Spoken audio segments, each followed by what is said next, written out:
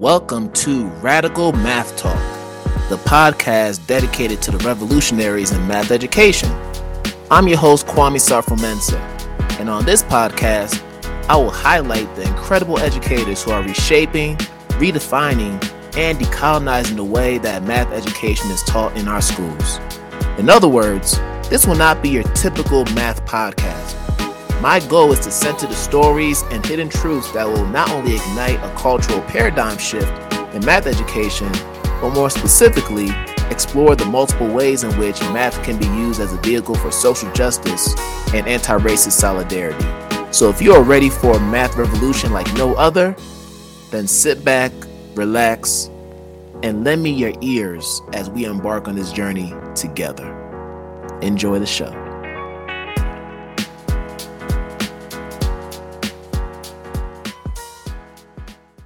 Hey, what's going on, people? Welcome to a brand new episode of Radical Math Talk, the show for the revolutionaries in math education. I'm your host, Kwame Sarfo-Mensah, and if this is your first time tuning in to the podcast, I welcome you and I hope that you return back for future episodes and new content. And if you are a returning listener or viewer of the podcast, I welcome you back and I hope that today's episode is one that you find informative, enlightening, and of course, insightful. So before we get into the main event and introduce our newest guest, just to remind some folks, if you're on YouTube, please make sure you hit the red subscribe button so you can get future notifications on new episodes. And if you are listening from Apple Podcast or Spotify or any audio platform, please make sure you subscribe there as well.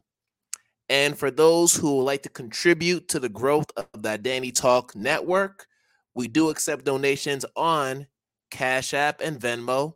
So if you're on Cash App, the handle would be $ID Talk for Ed. And if you're on Venmo, the handle will be at Kwame SM. That's KWAMESM. Thank you kindly. So today's guest is somebody who is from my alma mater, which is always special.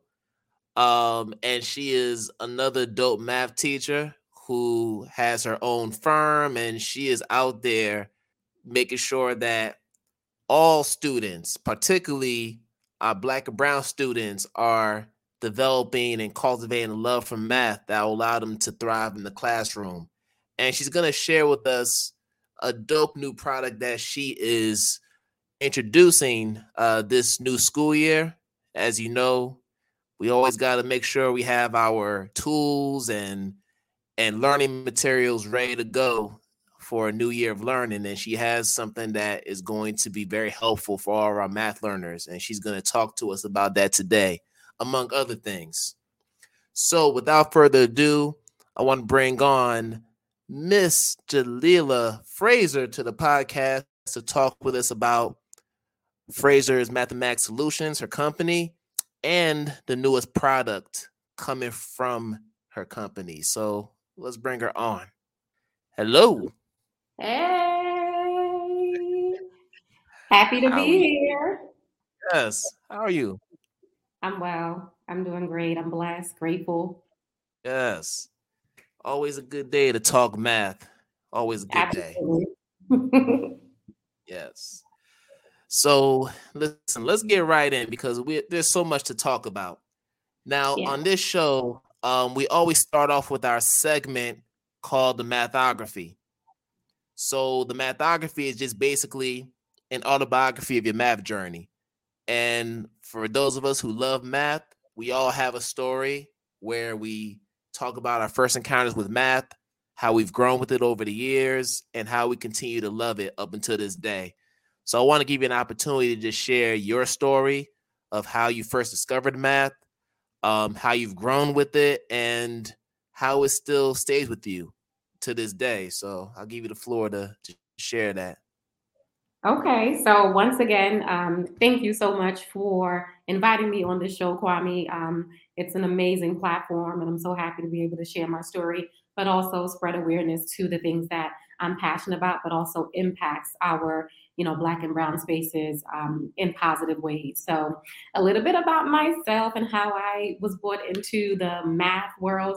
I would definitely say when I was in elementary school, I was very much into like those brain teasers, and I would get pulled out of class from uh, uh, this consultant that would come in, and every Tuesday she would put us in a room and do brain teasers. And it was always challenging for me. I never really got the brain teasers, but I was also excited. I was always excited to be engaged in doing some of those puzzles. So I was always big on puzzles, and I would do puzzles in my mom's on my mom's table, like upside down, and she knew she always had to buy me like the latest puzzle and so forth.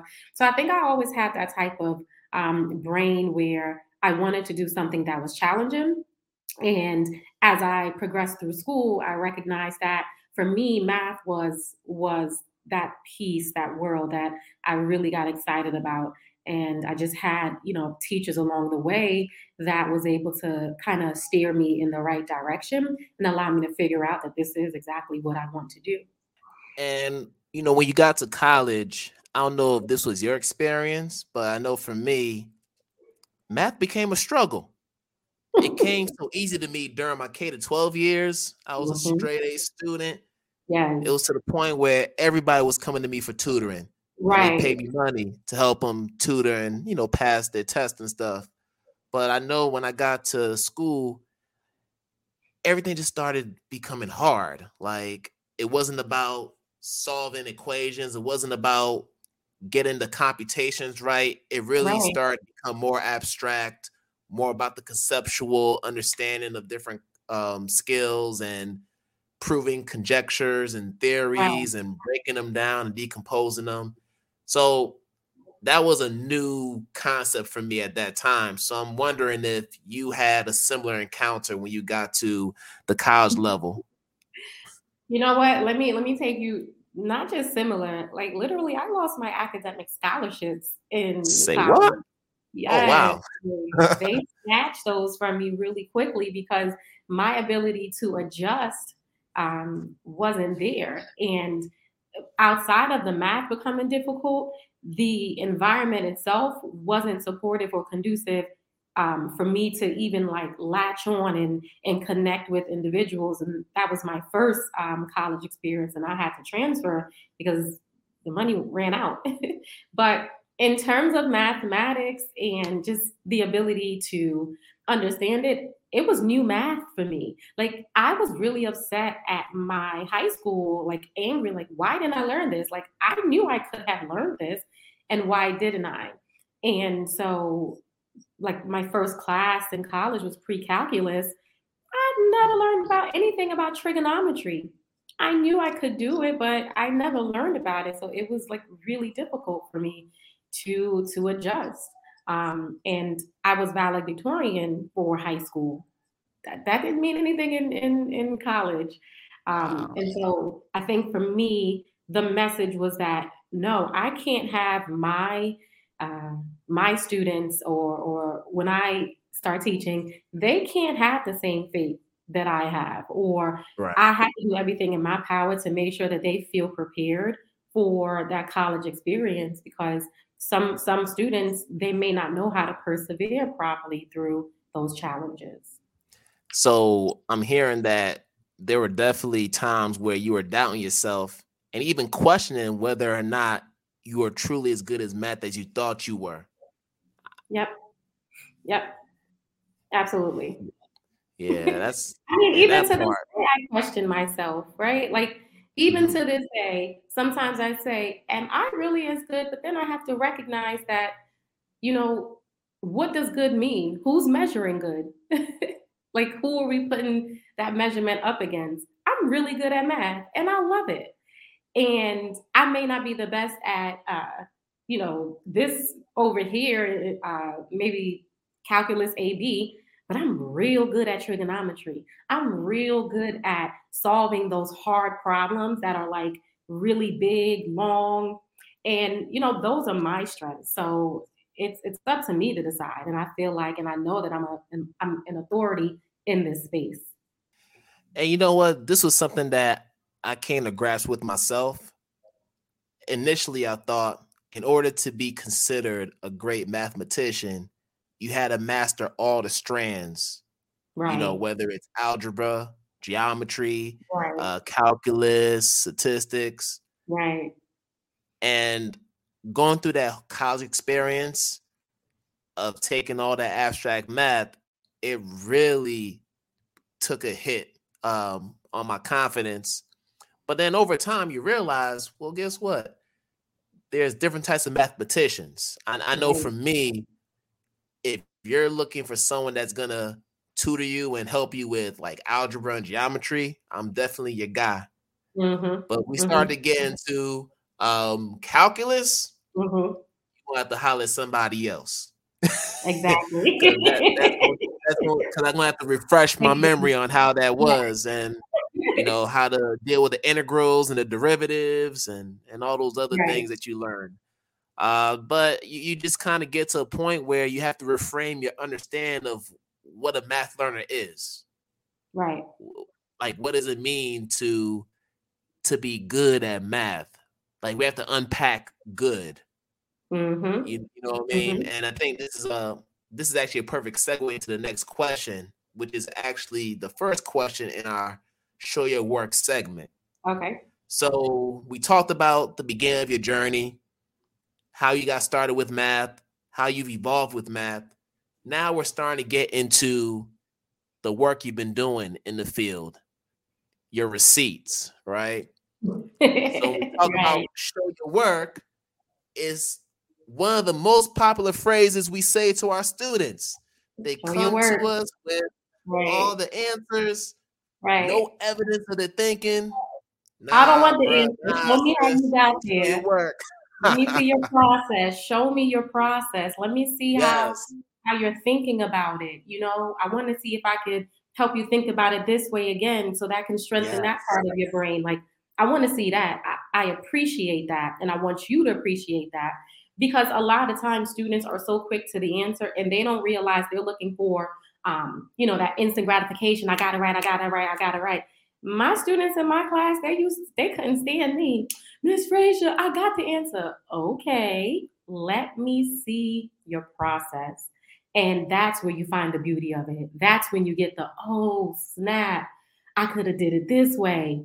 And that's how they start identifying themselves as a math learner. It's through those processes and nothing else. I could give you the answer every day. Matter of fact, Wolfram Alpha could give you the answer every day because you can take a whole picture of the problem and they will take you through the solution, right? That lets us yeah, know that the answer is not the end goal, it's the process. yes. So, And it's so crazy how when we were growing up, it was all about the answer. Our teachers could care less about how we got there. As long as the answer was mhm, right, yep, that was it. yep, It was just that definitive. Now, you were talking about how different students learn, right? mhm. So I want to know from you, from your perspective, how do we learn who our students are as math learners? What's your process for that? Oh man, it's different every time. But what the anchor is caring about how they learn. So my first year teaching, I had a rambunctious class. Like when I tell you they would challenge me because they were, you want to say, like the popular kids of the classroom, and who is this young teacher coming in? So I literally had to make sure that I connected with them on a very basic level, like I'm who you are, like you can trust me. So for me, it's trust. It's them knowing that I care about them. And then we get busy. So I challenge them all the time. I would, if I give a problem, I'll make sure that, all right, let me see it in two different ways. And this group has to give it to me. You have to show it on the board. You have to be able to, like I was very intentional about the different ways I engage them. I hated doing tons of tests, and when I became a supervisor in mathematics, I hated that was my role. Like I had to make sure I was like the test champion, and that's one of the reasons I had to leave that role. But back to the classroom, like you have to know. your students and know what they care about and know how they feel about mathematics and ease your way into that conversation. They will cry. I can't stand this. I'm not doing this. Like those are the things, but you have to be able to have a heart and, tell them it's okay and say, let's work on it together. Let's do that. But it starts with getting to know them. Yes, absolutely. And I think in terms of getting to know them, it's something that we don't really put too much thought into.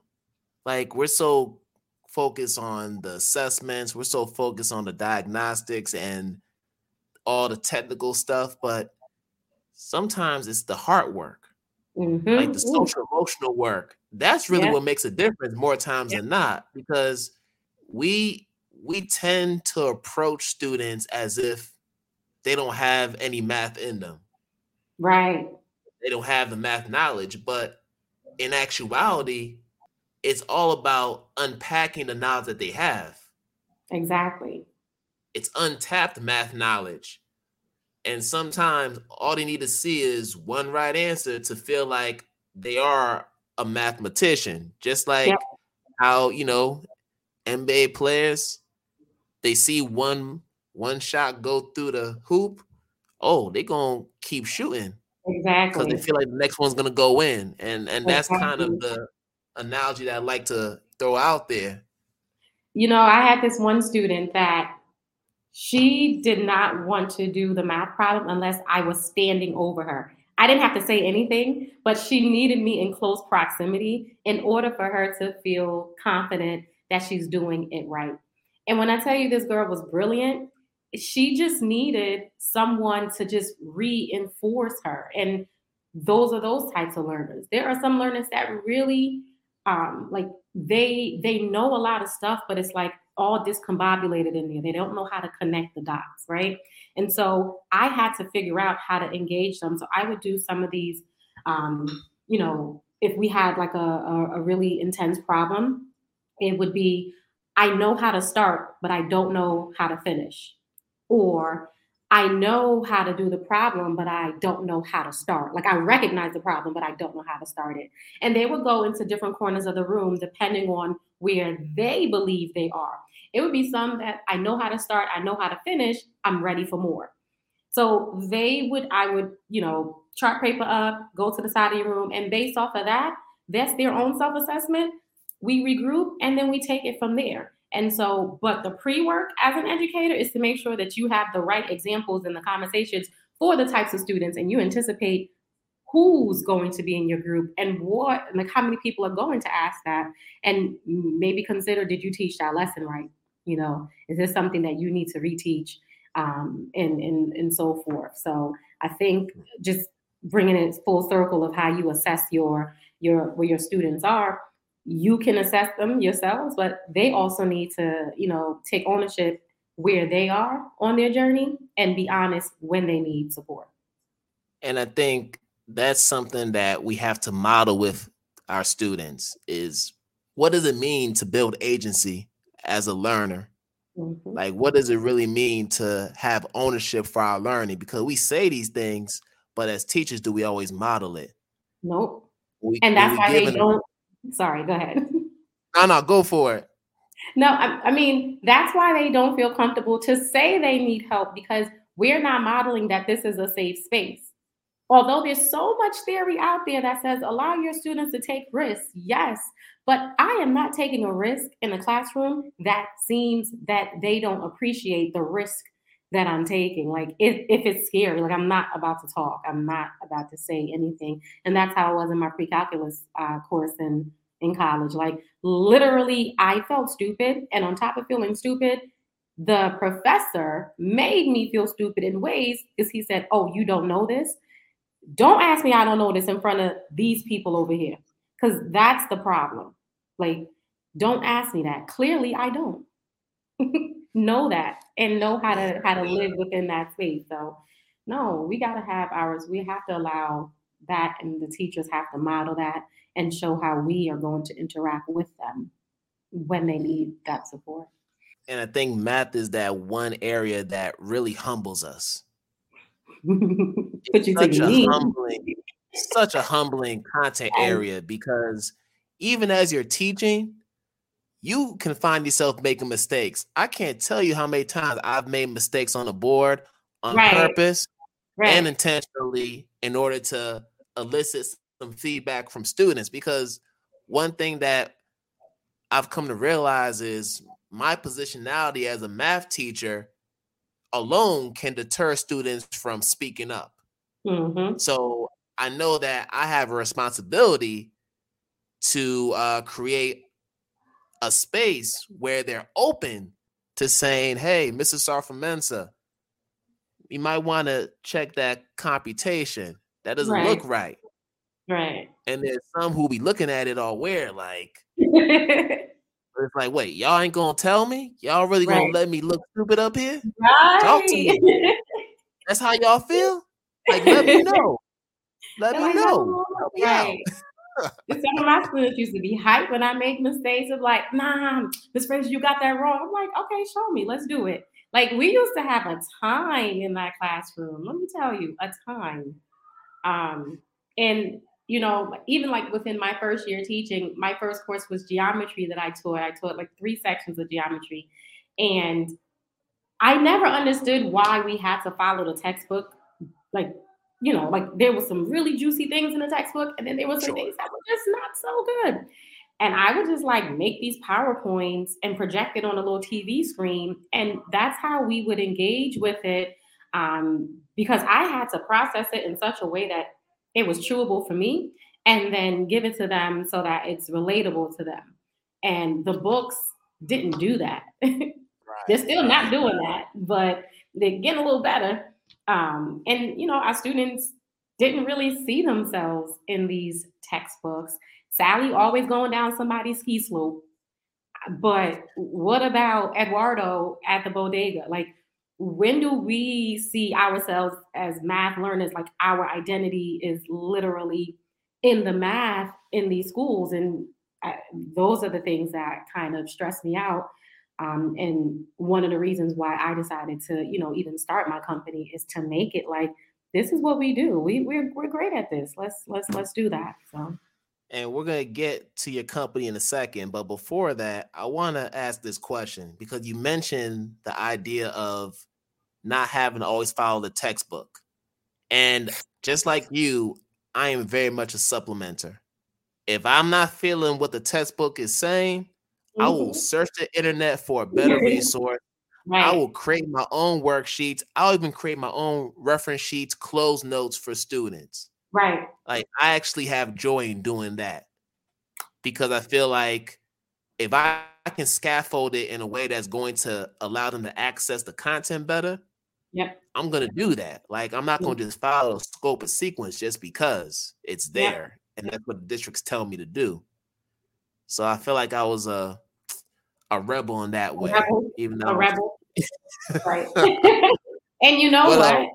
yeah, I love that because coming from, so I was a teacher, I hated following textbook. When I became a district math supervisor, right, I was privy to a lot of conversations and understandings as to why they would want someone to follow the textbook or why we would want someone to follow this script. And so I do understand that, but I understood it from a perspective of if you know that this teacher is super successful at what they do, you kind of say, all right, do your thing, right? But if I know that there are ineffective educators, and I know it because I see it, and I see that you're not teaching, and I see that you're not, providing students with the things that they need, I'm gonna tell you, stick to the script because the mhm. script is probably going to provide you with the best resources.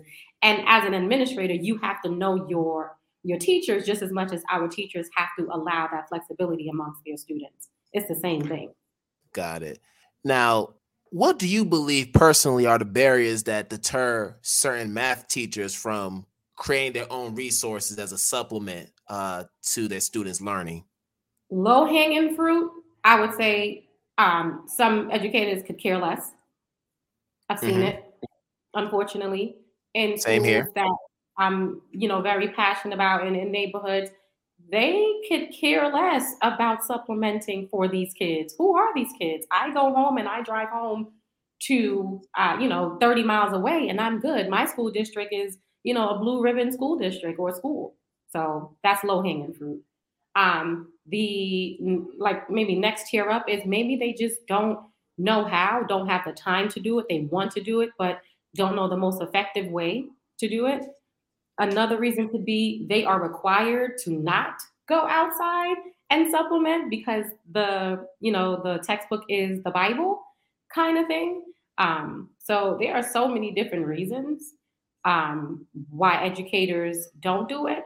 But then for the ones that do, they understand that it's necessary. So when I was, head of, again, supervisor of math, and curriculum was what one of my things I was responsible for, that curriculum was loaded with supplemental resources. I mean, yes, this is the textbook. This is what we're following. However, this right here from open middle math, oh, we're going to get busy with that.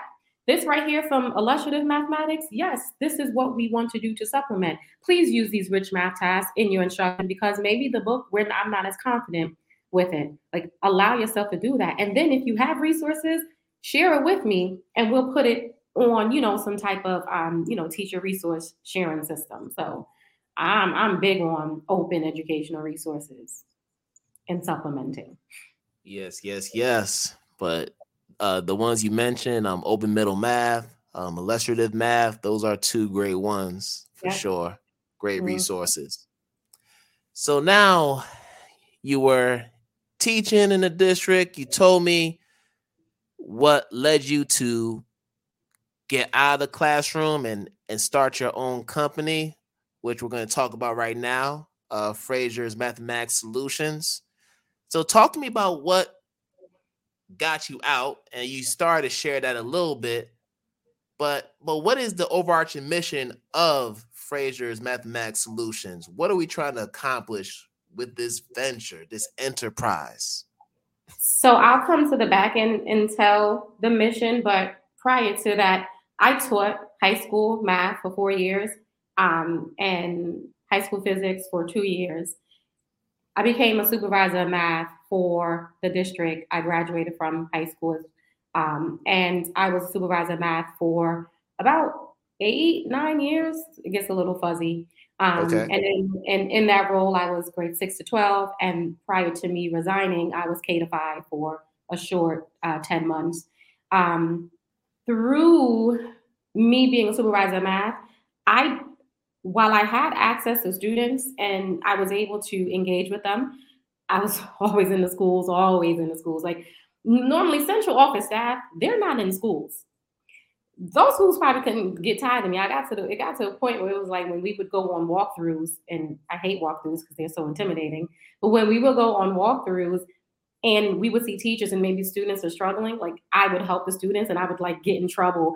This is a walkthrough. You're not supposed to be, we're supposed to be observing the teacher. Yeah, but that student needs help. And the goal of education is to educate. And I'm not about to sit up here and do a walkthrough and I see my student right here is like about to be in tears. So I think what not I think one of the reasons that drove me was because I needed contact with students. It was a selfish reason for creating Fraser's Mathematics Solutions. I was overworking with adults day to day, and students brought me joy. They allowed you to, dream more and be more of a kid. And I love teaching them because they were ready to soak up information.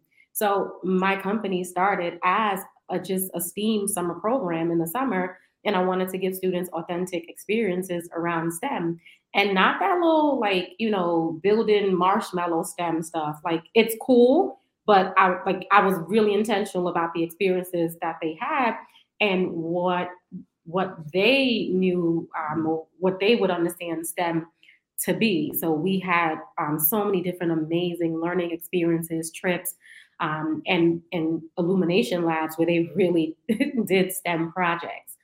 Fast forward, when I resigned, I knew for a fact that if I was to ever, if the students were to ever have a real chance in ensuring that their future is connected or they are not fearful of math, no matter what subject area they go into or what college major or what career they choose, they shouldn't be the only people that are responsible for that journey. Every stakeholder that is on a student's journey should be a part of it. So we have so many people that champion English or reading, right? We'll have everyone stop, drop, and read, and you'll have the mayor come out. You'll have council people come out to schools, and they're gonna, do 20 minutes of reading with kids. Have you ever heard 20 minutes of math with kids? Think about how we galvanize people around reading and writing. There's not that type of messaging around mathematics. So it was important for me to create a company that shows that we are very much accountable for students learning mathematics and the messaging that we have around it. So professional development is what this company is all about, providing professional development, high quality in mathematics to our 5 stakeholders that we have in the child's ecosystem. Man, you are speaking so many facts. I actually had a talk with Deborah Parrott, who was on the podcast a few months ago. Okay. And she was talking about this very issue of how we, treat literacy compared to math in our schools and just communities overall. And, she was pretty much saying, listen, readers read, writers write, mathers math. We have writers, we have readers. How come we don't have mathers, right? And that's that's her thing. And you're so right. Like, we don't put that same energy into math like we do with reading and writing. And I feel like math is a form of literacy. Math is a language. It's a language. It's a language. Like, yeah. Like, we have to acquire vocabulary in math in order to be able to communicate math ideas. Right. Just like you have to acquire vocabulary to construct ideas in other languages of the world. So yeah, we got to change that mindset. But speaking about professional development, I did get a chance to go on the website, and what I love about your website and the services that you offer is the fact that you're not just tapping into the teachers. All the consulting and firms and organizations I know, they do that. Everybody does that. That's standard. They do that, right? You're tapping into principals, administrators, instructional coaches, even parents, and of course children. Yes. Like, that's something that you don't see in every company. So I'd love for you to just talk about the FMS institutes that you have for each of those different groups and how they're formatted. These FMS institutes were designed from pain points in my journey as being a math educator. Whether I was a math teacher or math supervisor, I recognized that there wasn't enough support from every single stakeholder that you see on there. First of all, the principal, the administrators, they are or should be the instructional leader of the building. Instructional leader. That means you have to know instruction. That means you have to understand how to redirect instruction. If you, principal, are scared of mathematics, how will you ever give the feedback and support to the new teacher, right? The novice teacher that's just like bustling. Oh my gosh, what do I do? What do I do? They're struggling. How do you redirect them? If all you do when you come into the classroom is talk about classroom management or the very, the outliers like the board, or do you have your objective up? That's very tasky things. That's not hardcore information to help people grow. What about the seasoned teachers that have been doing it for so long this way? They don't know how to change, right? As the world is changing. So what our institute do is we literally provide these stakeholders with confidence in mathematics. And the only way to build confidence in mathematics is to do math. Every single institute, our educators are doing mathematics. Like, we're not just talking about, like, while we do talk about equity because that's big, but we're not a company that's like, hey, you have to do math. Hey, no, we're doing math with our educators. We're showing them what a high quality, rich math task should look like. We're showing them how to solve it. We're showing them what it feels like when you solve it incorrectly, right? And how students feel when they solve it incorrectly, so that Come you on. know how to communicate that to your teachers, like how your teachers should build a safe space because you didn't want to be ridiculed amongst your colleagues. We do math. And with that confidence, we then say, hey, principal, now that you know what it feels and looks like, this is how you support your teachers with it. This is how you ensure that your school year has a positive math culture. And outside of that, we also show them how to nicely integrate the other things that create the culture in the school. What are you doing for women in STEM?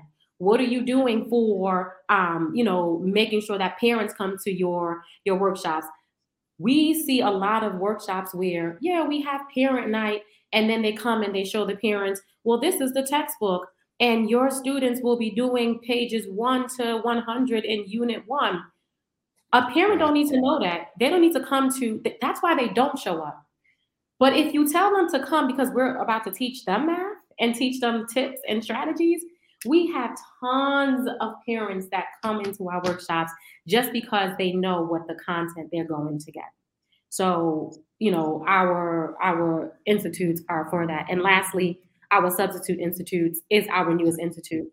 Yeah. Right now, we understand that there is a great resignation in education. Teachers are fed up. They know their worth, right?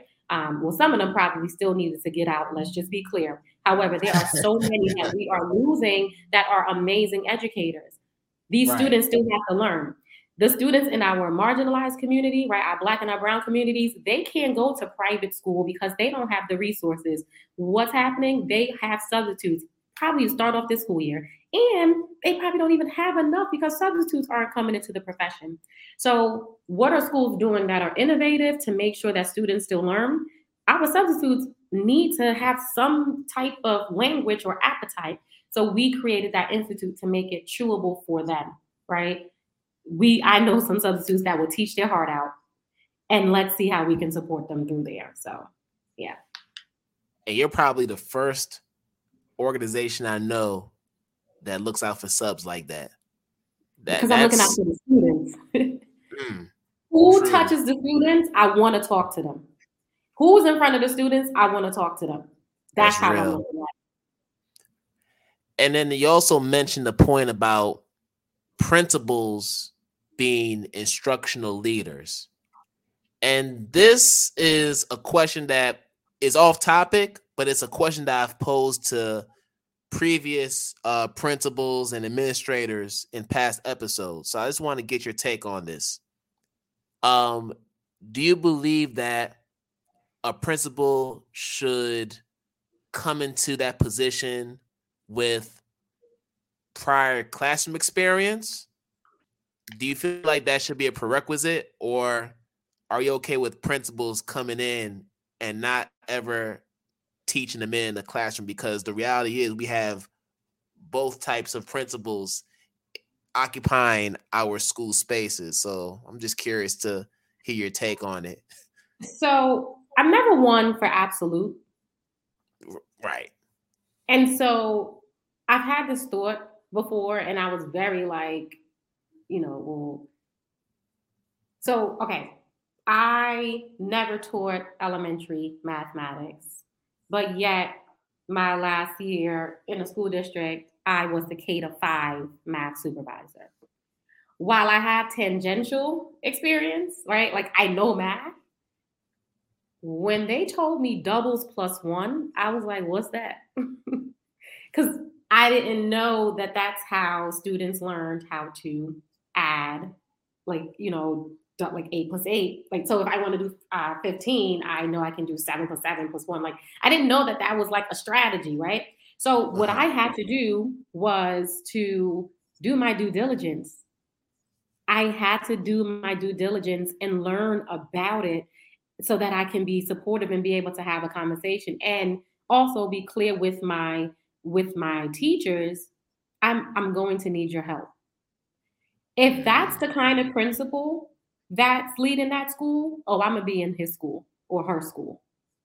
But if it's the principal that hasn't taught the class and coming in there high stepping and very like authoritative and you do what I say, you know what I mean? Like that school won't survive because you're not coming from a place of like, let's collaboratively work together. Like, here are my gaps, here are my challenges.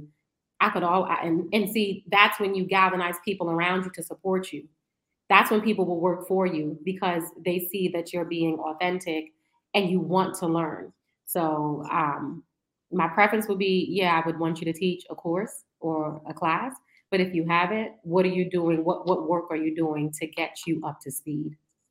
Yeah, I totally agree with that viewpoint. And I think for those schools where you have principals who have no classroom experience, the way the leadership structure is set up, they may have some subject deans or instructional coaches who carry the weight of that work when it comes to evaluating teachers, in those specific subject areas. So sometimes the leadership structure in schools pretty much determines, who's at the head of that school. Right. Yes. So we've talked about the institutes. We've talked about the importance of impacting all the different types of stakeholders who have contact with our students in math classrooms. But let's talk about some of the accessories and products that you are creating for students. And one particular one that I want to talk about from the Dope Math product line is the Dope Math Notebook, because that is what's out in these streets. What's funny is I have a future guest coming on who I think you know. Okay. And I'll tell you off air. Okay. But she was even promoting the Dope Math Notebook on her company's website. So yeah. Yes, I love it. Look, tell her thank you. I'll let her. I'll definitely let her know. But I want to talk about the Dope Math book. So tell us what the Dope Math Notebook is and what separates it from other math notebooks that are out there currently. Oh my gosh, this notebook is so dope. Like, I'm so excited about it. What separates it from other notebooks? I mean, first of all right, you know how people always say, well, how do we get students to like math? And the first thing is like, well, you have to engage them. From the minute you look at the notebook, it's engaging. It's like, oh, wow, what is this? I've never seen this before. And I'm, because I got to plug it, right? Just like the cool rap, like features, these math symbols on here. And the fact that it's called a Dope Math Notebook is literally speaking the language for our students, this generation. They associate the word dope with something cool, something fly, right? So we beta tested this word. We said, hey, do you want to do a cool math notebook, a dope math notebook? We had tons of surveys with kids, and they said they wanted dope. So we're going with them. So, our goal was to find out what they like. We didn't just come up with this. We strategically planned what they needed. The other thing is these math symbols, right? It helps with muscle memory in mathematics. This notebook was designed for students in grade 5 to 9. However, a fifth grader is not learning the absolute value of 2x plus 3 equals 5. However, they will see it, recognize it. So when they get to 8th grade and the teacher says, hey, has anyone seen the symbol before? Oh, I've seen it before. That's an entry point into conversation. Even if they had no idea what it looks like, they have language to say, I've seen it before with an X next to it or an equal sign next to it. And that begins the conversation. And that's where you start breaking down the fear of mathematics. So it was intentional that we wanted to lace these with symbols that, can stretch and progress throughout a student's lifespan. The other thing that makes it different is we welcome them to this notebook. Like, we're saying welcome to your Dope Math Notebook. We give them instructions on how to use it. what they will find and why it's important for them to have this particular notebook. And then they just get to business. Okay. Like it's lined with graph paper, so line paper and graph paper. You do not see that in notebooks. You see them probably like half and half, but every 20 pages of line paper, you get 20 pages of graph paper so that you can keep in that same section. And then finally, towards the back, it's the grade appropriate reference sheet. So it's not just the multiplication table, it's all of the formulas that they're going to need, all of the conversions for their grade level, right? Their place value chart. And then because math should be celebrated, we're telling them congratulations. You've completed your first dope math notebook. Like celebrate. You went through it. You got something, you did something that's amazing. And they learn also like math facts. So like there's tons of math facts outlined here that they probably would not have known or learned about. And then finally we give them tips, right? Math tips on how they can visualize a math problem and give them things to help them persevere in the math classroom.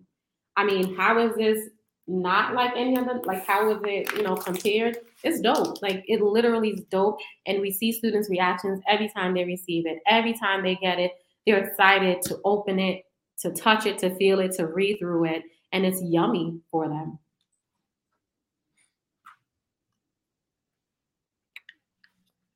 Listen, I'm crushing on this math notebook so much. I think my wife would be jealous of me. Seriously, Did it's you just get yours that yet? dope. I mean, as soon as I saw the cover, no, but I'm definitely gonna get one for sure. Well, We don't have to it talk should be about it's that. in the mail. Um, It should be coming in the mail. yeah, I didn't.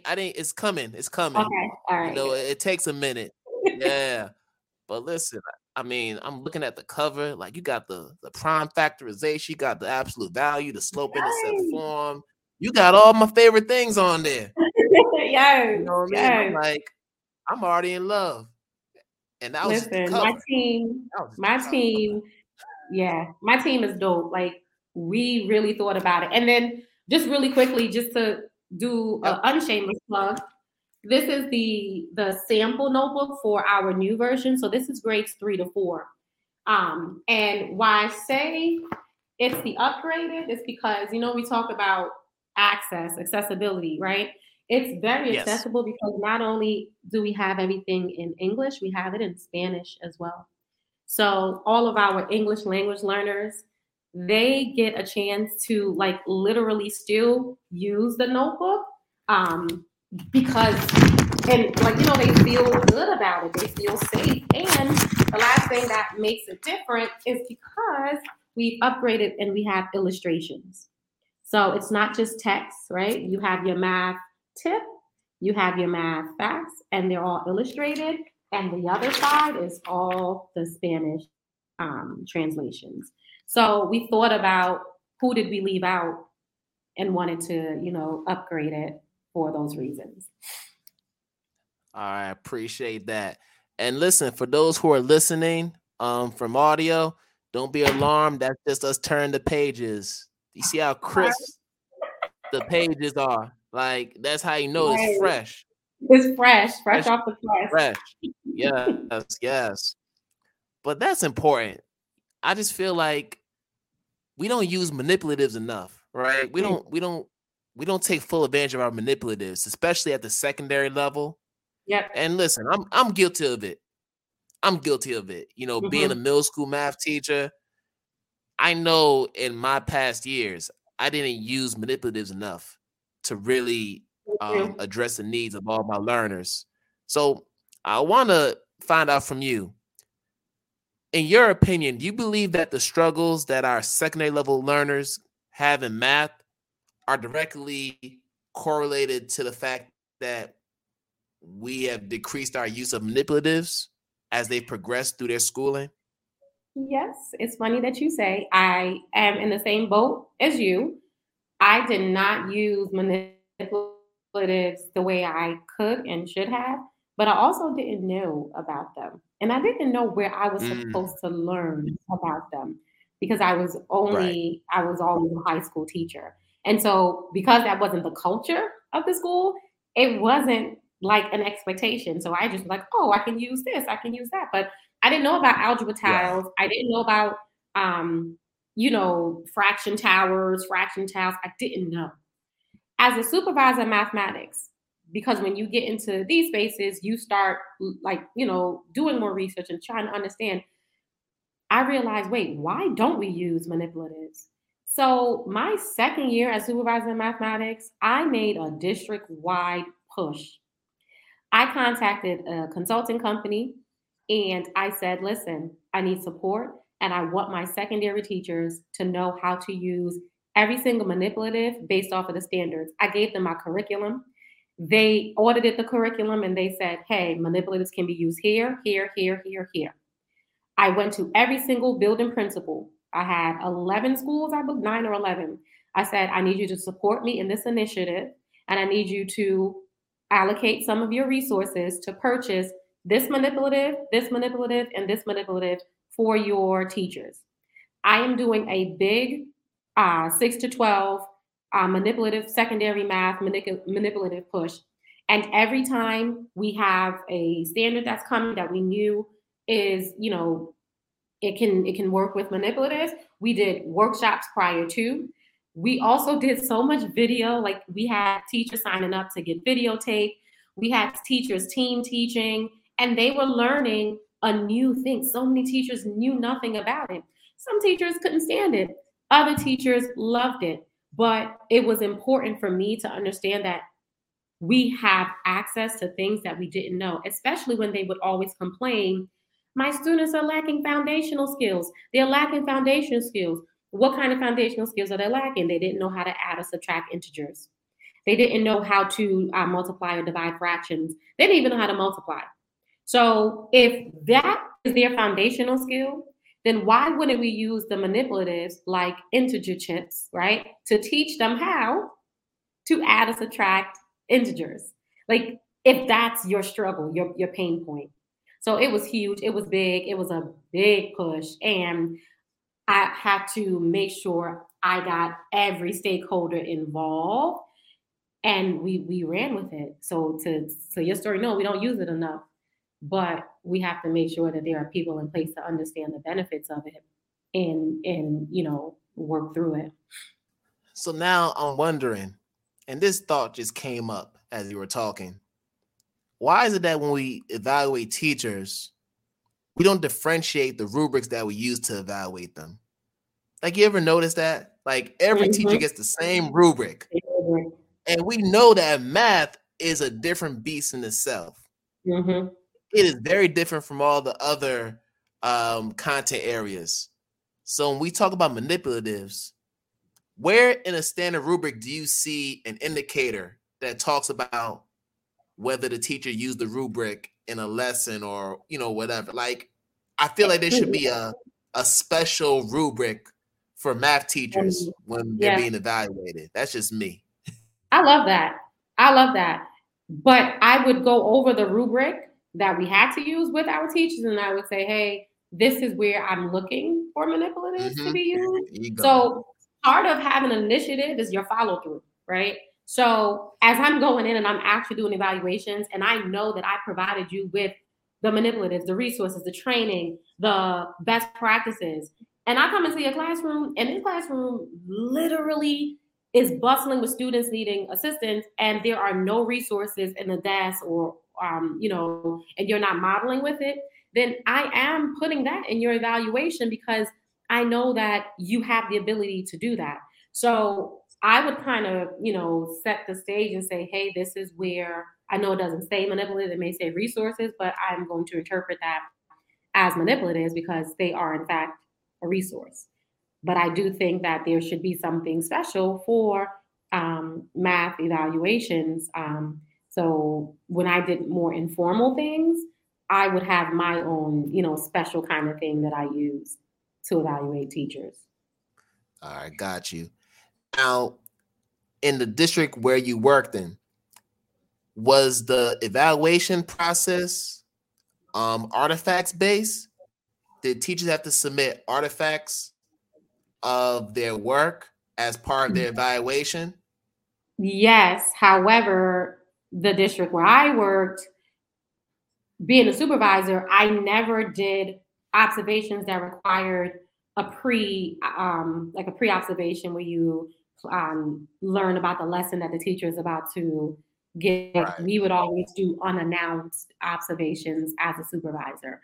So I would never get artifacts, but at the post-op, they are able, because I never finalize the observations until I speak with them, because they could then bring student work, they could bring their artifacts, and we'll have a conversation, because I would kind of want to know what happened after the fact too. Like, okay, bring me the work, show me what happened. And so those are some of the conversations we were able to have. Oh wow, no pre-observations. Oh, you putting their feet to the fire. Y'all not playing. I know, right? I mean, Y'all it was not set up that playing. way. I couldn't go against that. There were so many systems within that school district that I questioned a lot.